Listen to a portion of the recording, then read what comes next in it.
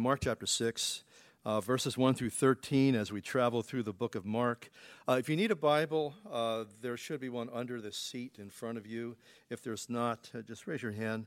Ushers will get one into your hands. It's always good just to be able to follow along with the scripture.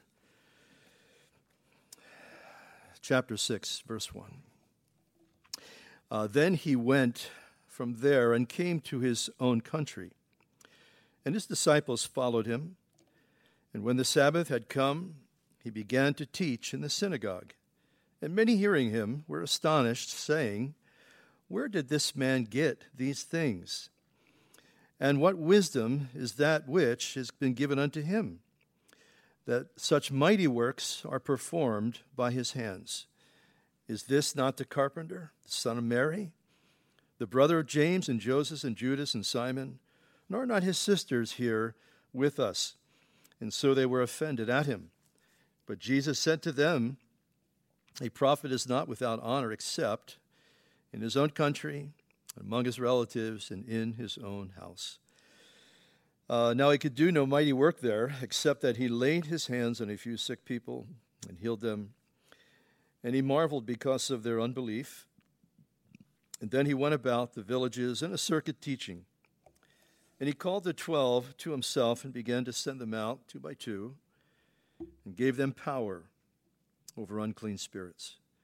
And he commanded them to take nothing for the journey except a staff, no bag, no bread, no copper in their money belts, but to wear sandals and not to even put on 2 jackets, 2 tunics. And also he said to them, "In whatever place you enter a house, stay there till you depart from that place. And whoever will not receive you nor hear you, when you depart from there, shake off the dust from your feet as a testimony against them. And assuredly I say to you, it will be more tolerable for Sodom and Gomorrah in the day of judgment than for that city." That is a city that rejects the gospel, the truth of Christ. And so they went out and preached that people should repent. And they cast out many demons and anointed with oil many who were sick, and healed them. Lord, we want to thank you and praise you. Lord, that you have sent the gospel to our address. We're thankful, Lord, for the work of salvation. Lord, for your redemptive power. And Lord, that very redemptive power that, Lord, was experienced, Lord, in and through the disciples is the same power that we see working today in hearts and lives. And we're thankful, Lord, for all that you do, how good and gracious you are. And Father, I pray this morning, Lord, as we consider these things a little bit closer, that, Lord, you know our needs. Lord, you see our hearts. You know what we need to hear. And Lord, that's why we come. We need direction. We need counsel. We need guidance.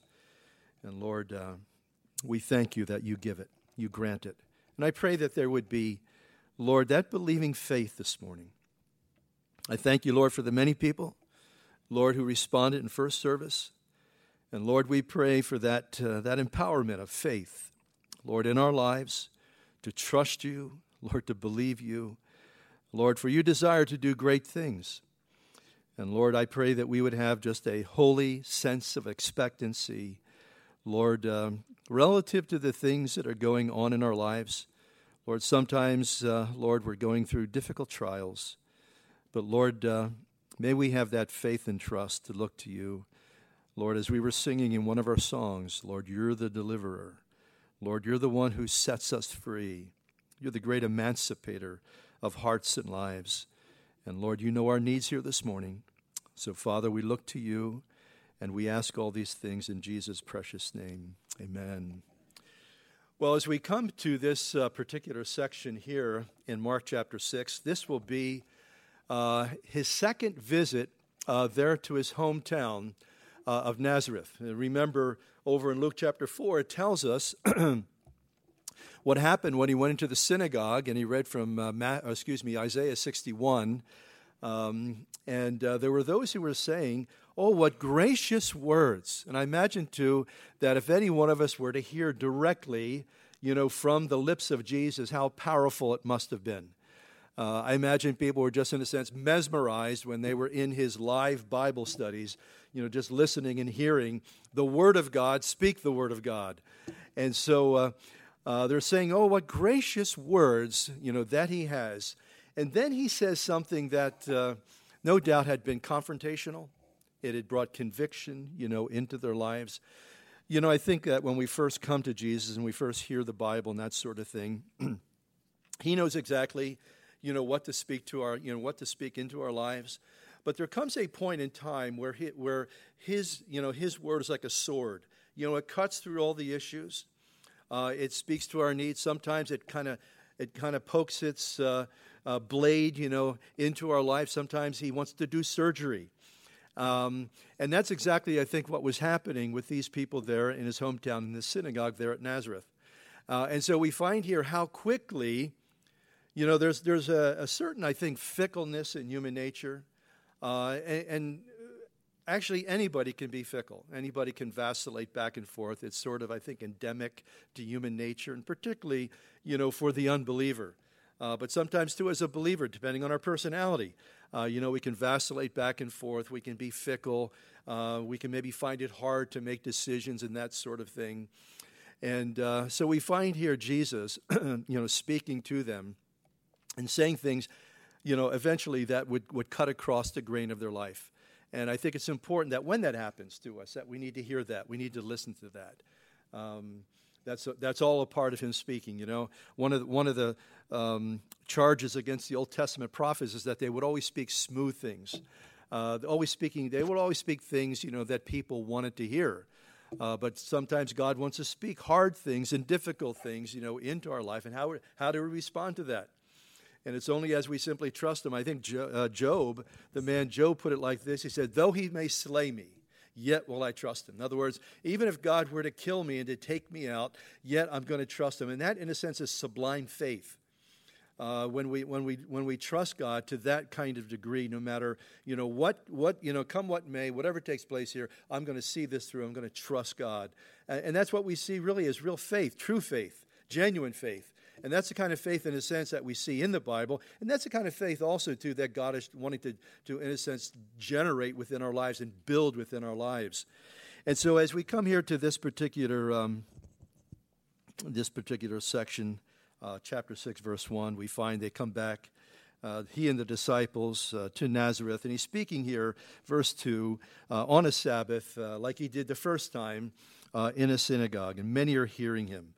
And listen to what, they're astonished. They're blown away. And that's what happens is when you hear, certain truth that resonates with you. It's like, wow.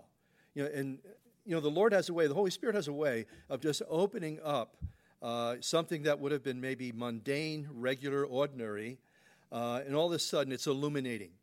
And that's what he does when we come and we hear him, we listen to him. As we give attention to the Bible, God wonderfully speaks, into our life. And he knows exactly what we need to hear. We don't always know that.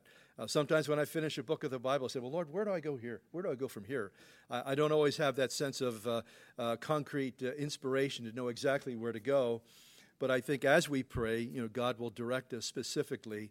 It's been interesting, too. Many times I've just listened to the radio in my car, Christian radio, and God has just at that instant just spoken something from a Bible teaching, a Bible study that's on the radio, just speaking to my particular need. So it's important as we come to church, as we open the Bible, that we have a sense of expectancy. That the Lord, this is His Word. Lord, you have something for me today. Maybe we can come to the Bible sometimes and we're depressed. We're discouraged.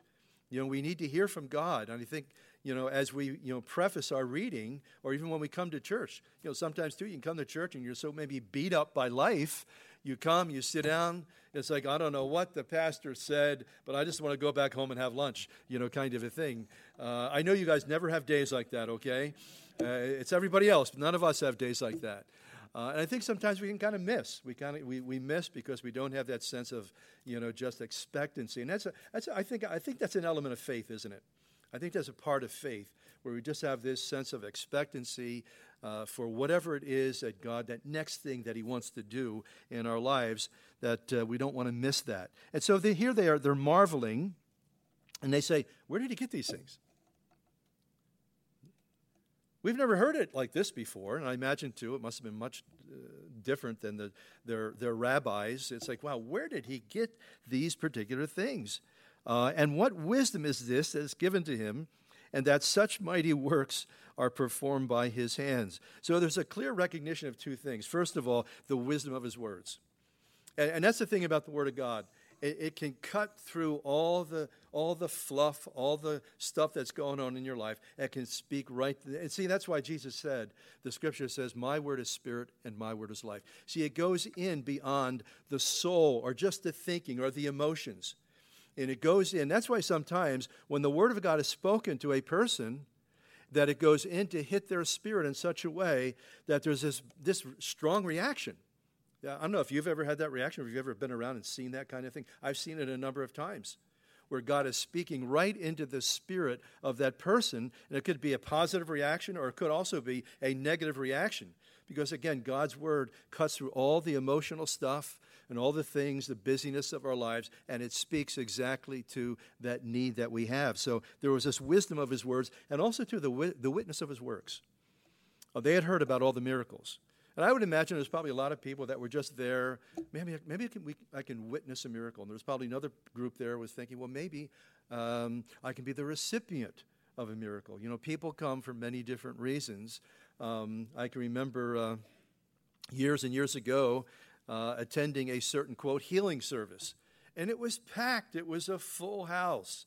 And many people were there that were sick and infirmed and had issues and were just looking to the Lord for them, for him to touch them in some kind of way.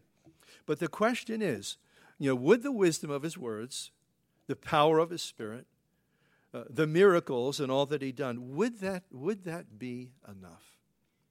Would that be enough? Many people come to Christ, with their reservations, with their ideas of what they want him to do. There's many people legitimately come to Christ and walk away. They walk away because, Jesus just didn't fix their problem, at least the way they wanted him to fix it. Maybe he didn't fix it in the time frame that they allocated, that sort of thing. There's a lot of people that come to Jesus, and they basically walk away because he doesn't perform for them the thing that they want him to perform. And you know what? Sometimes God knows that, and he wants to check us out. I can remember as a counselor, did it for many years in another church, family counseling, marital counseling, single counseling. And I can remember many people would come to church with marriages that they fix this, please fix this. And we'd go through a series of counseling. And their marriage, would wonderfully, transition and change there. But then they would go off and you would never even see them in church. They came with that on the agenda. And I think we have to be very careful that when we come to the Lord, that we don't, in a sense, we want to deal. We want him to work things out, and we want him to do it, within a certain time frame. And I think that's a dangerous kind of thing because God may make us wait. There are certain, like, for instance, Paul had his thorn in the flesh. God never fixed it. I think there are certain things that God may not fix, and he says, I just want to give you grace for this. I just want you to trust me, and I want to give you, my grace will be sufficient for you to handle this particular trial. And in that process, God has a wonderful way of transforming us and changing us as we trust him, going through difficult things that don't just simply change overnight, because I think living in this instant microwave culture, that we want everything fixed right away, and we think, we know that God's almighty, and he certainly could fix certain things if he wanted to do that. And sometimes he does. Sometimes he doesn't. And nevertheless, that we need to just, keep our focus and trust him, in the midst of difficult things. Now, if it would have concluded with verse 2, we would have said, man, what a welcome. What a welcome. They must really love this guy. His words, powerful. Man, did you hear about the miracles? And you would think maybe when he came to town, they'd have a giant poster up, homeboy makes good. He's one of us. He's ours. This is Jesus. He came from Nazareth, kind of a thing. So if you look at the first two verses, if it would have ended there, man, it's like, wow, what a homecoming. They really, really loved him. But things change as we come to verse 3. Is not this the carpenter, the son of Mary? Now, in that culture, a man was always, it was a patriarchal society. A man was always identified with his father. His name was Jacob, the son of blah, blah, blah. He was always identified. So here, first and foremost, this is an insult. And remember, too, it's interesting, too, that you find that people can be so critical.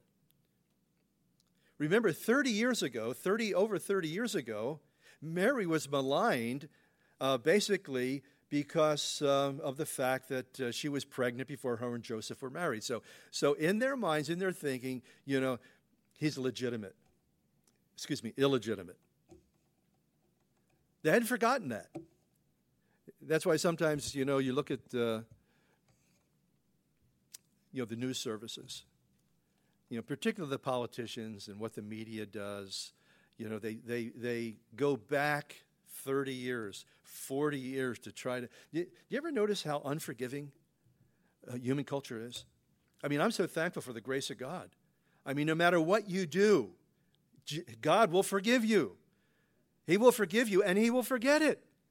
But I'll tell you what, people will not do that. If they have something on you, man, if it's from 20, 30, 40 years ago, if they've got a reason, they'll try to resurrect that story to malign you in some kind of way. You see it all the time with these politicians and the media on TV. But I thank God for the grace of God and the mercy of God that no matter what it is, that we have done, there is forgiveness. There is forgiveness with the Lord, and there's cleansing. And again, we can't forget things, but God can. He says he can do that. He can. Isn't it amazing? He can do that. He can just sovereignly say, I choose to forget that, and he forgets it. Marvelous grace. Grace to be forgiven. Grace to be. And one thing I love about the Lord, he is the God of the second chance, and the third, and the fourth. And he's always ready. He's the God of new beginnings. No matter what point in our lives we meet him, that when we commit ourselves to him, that's the turning point. That's the turning point. Whatever was behind you, you're a new creature in Christ. You're a new creation. What's he say? It's a 2 Corinthians 5:17. He says, if anyone be in Christ, they're a new creation. Old things are passed away, and behold, all things become new. And the very next verse says, all things are of God. Remember that? Remember that when you came to Christ? Man, just, all of a sudden, I was talking to somebody about it as I was down in Pennsylvania this week. We had a little Bible school down there this week. And just, when you come to Christ, everything's new. Everything's fresh. Everything's alive. It seems like even colors were more intense because you're a new creature. God wonderfully pours his life, his spirit. And the fact is, when you come to Christ, that's when your eternity begins. You know that? Because it's God's eternal spirit coming into your life. That's when your eternity begins. When you give your life, when you commit yourself to him, all of a sudden you're looking at things with a new nature. You're looking at things with a whole different perspective. And some of the things that you absolutely loved before, now you may be separate from. You may detest those kinds of things. Maybe people before that you despised, all of a sudden, you love them. I can remember, I think it's, to me, it's very, I think it's, I don't understand how people, Christians, true born-again Christians, do not like Jewish people. I know, I can remember growing up, there was all kinds of epithets and names for Jewish people. But when I came to Christ, it's like that just changed. It's like I didn't even have to make my mind up about it. It's like, wow, I love the Jewish people. and again, that's the beauty of the new life, a new nature, a new beginning. Man, anytime we turn to him, it becomes a turning point. New beginning. So anyway, isn't this the carpenter? As if carpenters are not important. It was a backhanded slap. Isn't he the son of Mary? Isn't he the legitimate one? There's an old saying, it's interesting, that familiarity breeds contempt. You know what that means? The more you get to know somebody, the less you like them. And there's a certain truth to that. There's a certain truth to that. Do you ever notice that you meet somebody and you just met this person, like, I really like that person. They're so nice. And you're telling the other person who knows them so much better than you, and they say, are you talking about the same person? And that's just the way human nature is, isn't it? We get to know somebody and it's like, I don't know if I like them as much as I used to like them, kind of a thing. It's a dangerous kind of a thing. One author who was a writer, he said, the further I get from home, the more important I become. and it's true. The prophet, the godly person doesn't maybe get respect and honor, in his own circumstances, in his own home, in his own particular, situation. I think also, too, in verse 3, be careful of conversations that you get in and you begin to sense they're going downhill. Be careful. I've been in conversations, even with Christians sometimes, and the conversation is beginning to just sort of go downhill, and it's maybe a good time to just sort of pull away before you get drawn into agreeing with something you don't agree with or saying something that afterwards you may regret. Gee, you come away from it sometime. Boy, that conversation went downhill real fast. I wish I hadn't said what I said, or I wish I hadn't agreed with that. And we need to be careful of those kinds of conversations. It's important. We want the Holy Spirit, involved. The beautiful thing is that, when God's people get together, there can be just a beautiful exchange or a reciprocation, mutual encouragement, keeping our focus. I was with a few pastors for lunch, and the pastor that opened up in prayer, it was noteworthy when he prayed. He said, Lord, because we were going to sit down and talk and have lunch together, and he said, Lord, would you please guide this conversation? Lord, put a watch on our mouth that we would not say anything that would grieve your Holy Spirit. Because it's interesting, because over in Ephesians chapter 4, when it speaks about grieving the Holy Spirit, it's all relative to communication. It's all relative to the things that we say. So our words are very important. Now here they are in the house of God. They're in the synagogue. And even after hearing, truth from the Master himself, they're already running him down. Didn't take long. Isn't the son of Mary? Illegitimate one. And in that culture, too, genealogy, man, was like everything. Your pedigree, that was what it was all about. If you had an important pedigree, then you were very important. But isn't it interesting that they're maligning him, and who has a better pedigree than him? I mean, he's been birthed by the Holy Spirit, amen? I mean, you can't get any better than that. But again, that's the problem sometimes when we get critical. When we get critical.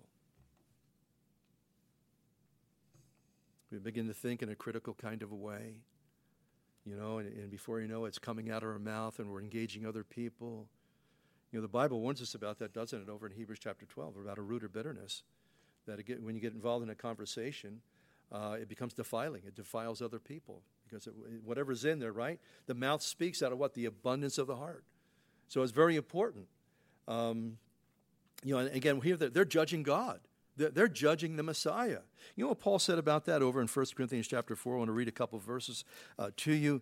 And the Corinthians, now remember, Paul was the one who founded the church there in Corinth. And they turned against him. They turned against him. Maybe after Paul left, because he was basically an itinerant kind of guy, evangelist.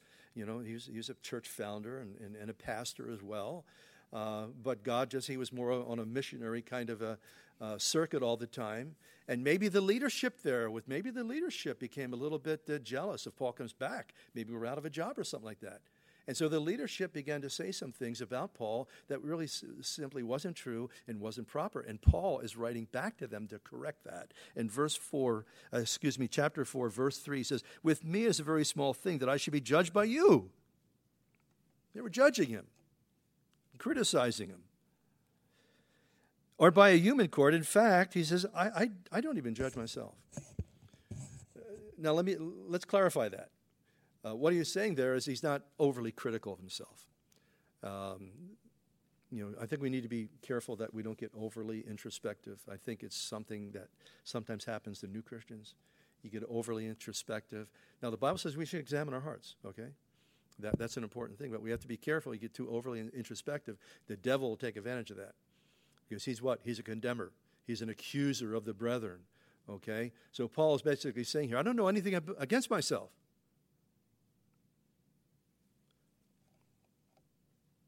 Yet I'm not justified by that, but he who judges me is the Lord. Therefore, look what he says. Judge nothing before the time until the Lord comes, who will both bring to light the hidden things of darkness and reveal the counsels of the hearts. Then each one's praise will come from God. That's why it's important. Keep a short list with the Lord. Be a person who quickly repents and confesses. You don't want to have a lot of baggage when you go to stand before the Lord. You want to have a clean slate. That's why it's important to daily at the end of a day, if you need to say, Lord, forgive me for saying that, forgive me for thinking that today, forgive me for my reaction, whatever it is. I think it's important. Keep a short account with God relative to those things. And remember, He's our judge. If there's something really needs to be addressed in our life, the Holy Spirit will do that. He'll do that. He'll show us. He'll speak to that particular issue. And again, when you think about here, verse 3, what are they offended at? Well, they're offended at truth. That's basically what they're offended at. And they're offended at him personally. They're thinking maybe he's some kind of a lowlife. He's got the wrong pedigree. And you know what that is? That's pride. That's pride.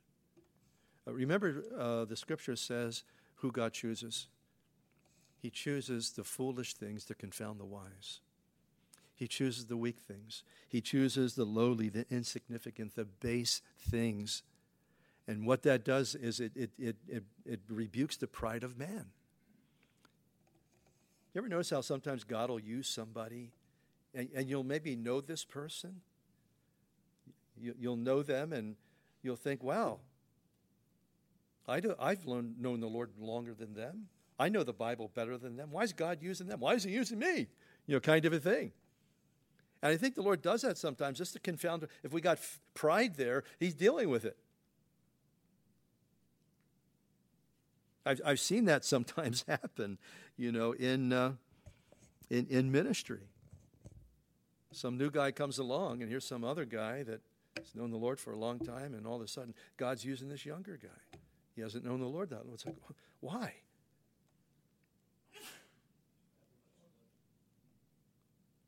Just His grace, His mercy. The Lord will use anybody. Okay, look at verse 4 here. I think the truth of verse 4 has more than one meaning. A prophet is not without honor except in his own country, among his own relatives, and in his own house. Sometimes, too, a familiarity with God, a godly person, the things of God. Sometimes there can be a disregard. I've seen it in ministry. I've seen it sometimes happen in ministry when there's been this familiarity with God and the things of God, with the Word of God. There can be this sort of a disregard, for that. That's why the Bible says, know no one after the flesh. What that means is don't be careful as you look at somebody, you judge them, and you know their past, you know their failures. And you know what happens? You can't receive from them. Do you ever notice that when you know something about somebody's background, and then they maybe start speaking in a righteous way, and you're kind of saying out of the side of your mouth to somebody else, yeah, what a hypocrite they are, And I think we have to be very careful.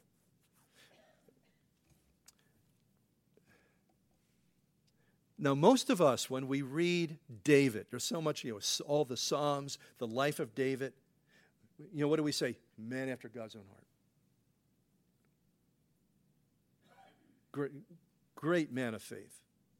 God used him in a powerful way. But also, too, for those who knew David, they looked at him differently. That's why there was a coup and a rebellion. You know why? He stole a man's wife, murdered her husband. Now, that's far enough away from us where we don't evaluate it that closely. We believe what the Scripture says.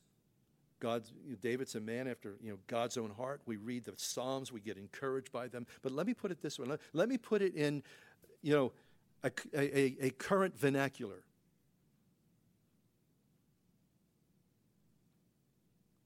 Now, what about if I or another pastor left their wife and stole some other person's wife?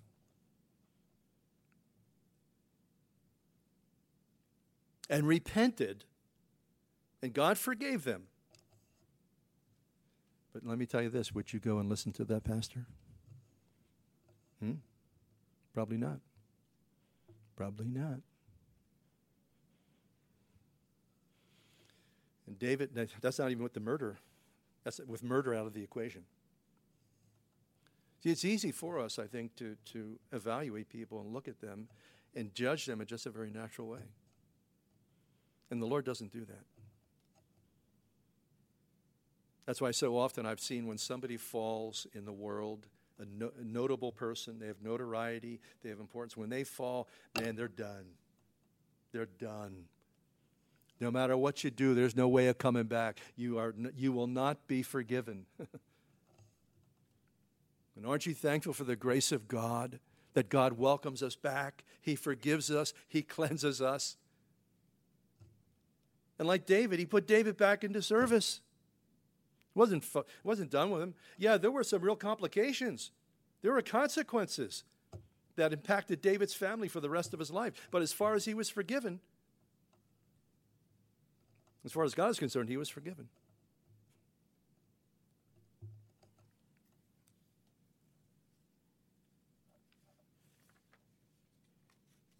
And that's why sometimes the toughest ministry we have is ministering to relatives, right? Family. Those who love us, but they know us. I can remember when I first came to Christ and went home to my family. They practically laughed at me. You? You turned to God? Oh my goodness, if your grandmother knew this, she'd roll in her grave.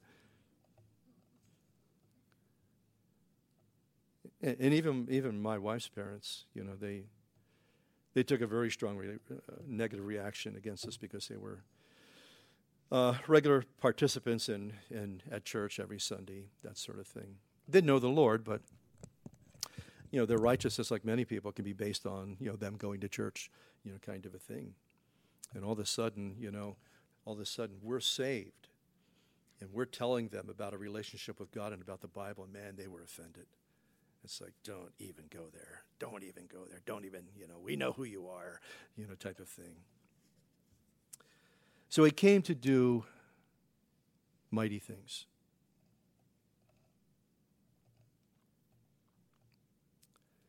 When the Lord shows up, He's always wanting to do something wonderful, something powerful, something gracious.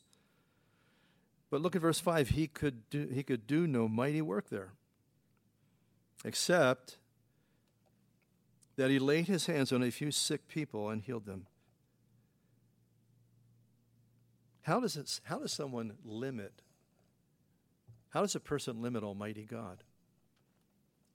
A limitless God. How do you do that? Well, I think the insight here, too, is that, you know what? God doesn't force himself on anybody, does he? He doesn't do that, does he? He'll present himself, he'll present the truth, and he'll let that person walk away. And if they reject him, he'll just walk away. But he offers them life. And sometimes the way he does it, remember John chapter 6? He's talking about the bread of life and miracle feeding people, feeding thousands of people with bread. And they were there, partaking of all that. But then he, in the latter part of that sermon, it says he began to speak to them difficult things, hard things. And he did that purposely. What he said was this, to Jewish people, by the way: you have to eat my flesh and drink my blood. It sounds kind of vampirish, doesn't it? But he said it like that purposely. And he will say things like that. He will allow those things to be spoken into our life, and they're going to challenge us in some kind of way. And the challenge for them was simply this: you said something I don't agree with, I don't understand. Will I continue to follow you? And it says, in the context of John chapter 6, many of his disciples turned and walked away. And again, what blows my mind, Jesus doesn't say, hey, wait a minute. Let me clarify that. That's what I would have said, because I'm so weak. Jesus didn't say that. He let him walk away. Then he turns to the disciples, the apostles. He says, will you also walk away? And I've loved Peter's response, because it's a response of true faith, of true belief, and somebody who has really made up their mind they're going to follow Jesus. He says to Jesus, where else can I go? Lord, where else can I go? You ever feel like that? Your life, things are going on in your life you don't understand. You're maybe in a deep trial, and you're asking, like, where's the Lord in this? But at the same time, too, you know that you just got to keep following. You got to continue to trust him, even though there's great uncertainty. That's faith. Where else can I go, Lord? I've been there. I can't go back to that. I can't go back to Egypt. We got to keep following, even though sometimes when you're following the Lord, it's like, Lord, where are we going? Where are we going? And you know what the interesting thing was? He didn't tell them where he was going. He just keeps saying, follow me. Follow me. It's a trust thing. And we come to find out, with God, he's never going to do you wrong. He's always got our better welfare in view when he calls us to follow him. And there's no shortcuts either, is there?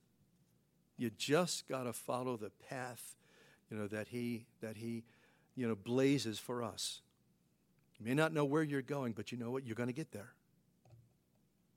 I guess in a sense you could say we're heading to the celestial city.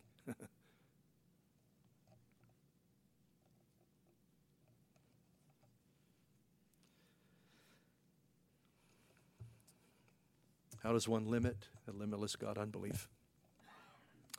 It's one of the things that's said in Psalm 78, verse 41. They limited the Holy One of Israel through unbelief.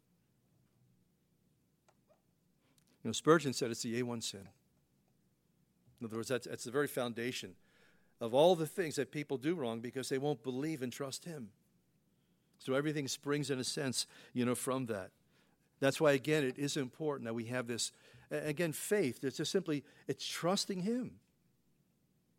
It's allowing him to work within our life, within our particular experience. And be careful, too, that we don't predicate everything upon, oh, I feel God's doing it. Because a lot of times we're so feeling-oriented. I was teaching this at the Bible school with the guys, that the Bible, the Bible says certain things. It's these things that it says about us, like you're more than a conqueror. You're a victor, not a victim. You're a child of God. You're seated with Christ in the heavenlies. That's our standing. In other words, that's positionally, that we are seen, in Christ. But then there's our condition, our state. And our state may be so far from this place of victory or conquering and all that. And so often we look at that. And there's only one way that we're going to get from here to there. There's only one way that's going to be actualized. It's faith. It's trusting him. The more we walk in this Christian experience, the more we sense our vulnerabilities, our weaknesses, our struggles, our lack of capacity to accomplish maybe certain things that we want to see accomplished. And the Lord's just saying, you know what? Get your eyes off yourself, get your eyes off your experience, and just look to me. Just trust me. I will do in you what you cannot do in yourself. Because it's not faith in what I'm able to do, okay? Sometimes we think that's what faith is. I'm able to pull myself by the bootstraps. I'm able to believe. No, it's just trusting him. He's the object of our faith. It's not faith in our faith. Faith in what we can do. Faith in how I feel, kind of a thing. No, it's trust in him, in the person of Jesus, and what he has promised, what he said he will do. Hebrews chapter 11, verses 1, it says, now faith is the substance or the assurance of things that are hoped for. Every one of us have hopes and aspirations.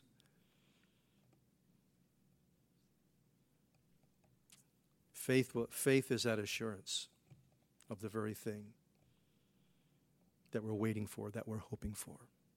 And he says also, too, it's the evidence of things that are not seen.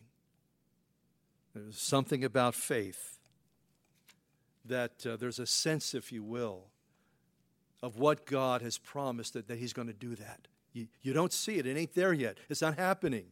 It's like, for instance, maybe you got a loved one and their life's an absolute mess. And you're praying. And you maybe you've been praying for them for a certain length of time. And all of a sudden there's this confidence, this assurance that God is going to intervene in that person's life. God's going to save them. God's going to stop the hemorrhaging and right the mess that's going on in their life. Even though when you look at what's going on, it's like, wow, it's an absolute mess. And it's been that way for a long, long time. And yet maybe God has spoken to you because you've prayed about it. You're trusting the Lord. You love that person. You want God's best for them. And he has spoken right into your heart and given you an assurance. He's given you a confidence. You've been hoping for a change there. And now you have a conviction of what God is going to do. That's faith. Faith does. That's something that God does when we trust him, when we look to him. And look what it says in verse 6 of that Hebrews 11. But without faith, it's impossible to please him. Incredible, isn't it? Almighty God is pleased when we trust him. Sometimes we can't please ourselves. And we try very hard, I think, to do that. Without faith, it's impossible to please him. For he or she who comes to God must believe that he is, or first of all, that's the very base, you have to believe that he exists. Amen? You just have to believe that, yes, God Almighty exists. And then that he's a rewarder of those who go after him, of those who diligently seek him. He honors that. He honors that faith, irrespective of what we might feel or not feel. Over the years, so many people have told me, I don't want to go, I don't feel like going to church tonight, or I don't feel like going to church today. But in my spirit, I know it's the right thing. And they come and they're bummed and they're struggling, but they come. And God meets with that, even that little flicker of faith. It's like a little candle, that little flicker of faith. I'm going to church not because I even feel like it. I don't even want to go. But I'm going because I know it's the right thing to do. And even that simple faith of like that, God honors that and blesses that. And you're walking out of church saying, I am so glad I came today. There was a word for me, and brother so-and-so, was so encouraging today, as maybe, somebody prayed for me. I remember more than once,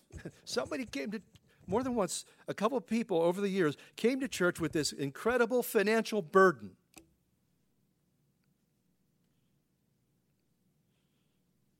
And they came to church, and God took care of it. And you can't even figure that out. Because who likes to give away money? Anybody here? You want to raise your hand? Okay. Yeah. No. Came to church with just, they're financially just a mess, in debt, and somehow God worked it out. Person comes to church without a job, and they meet somebody, and all of a sudden they got a job. God knows our needs. And he's just saying, you just follow me. Follow me. You may not know where you're going.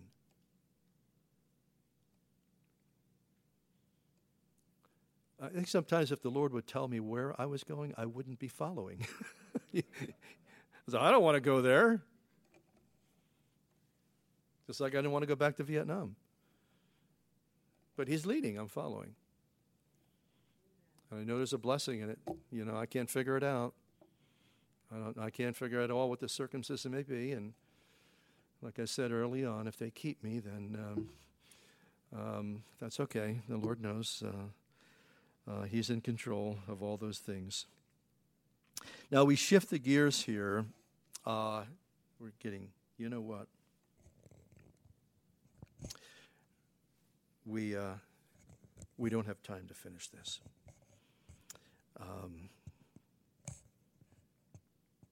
No, we really don't. I'm going to close with a word of prayer here. If you want to surrender yourself to the Lord today, I want to have you stand. Okay. All right. Thank you, Lord. Father, we thank you for your work in our lives. Lord, how gracious, how kind. Lord, how faithful you are. Lord, you're faithful in spite of all of our foibles, our failures. We're thankful, Lord, we can come to you. And Lord, we not only believe you exist, that, Lord, you reward those who diligently seek after you.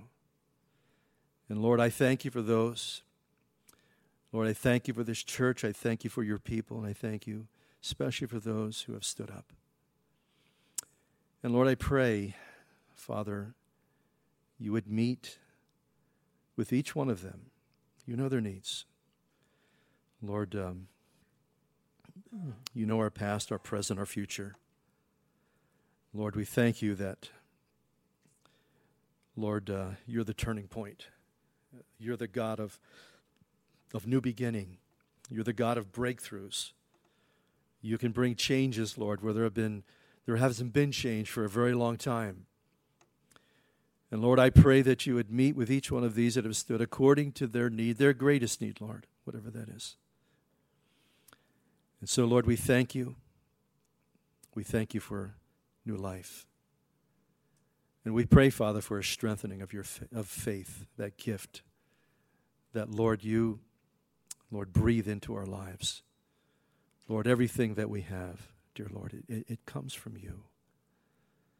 And Father, I pray, Father, that you would go before us this day and this week.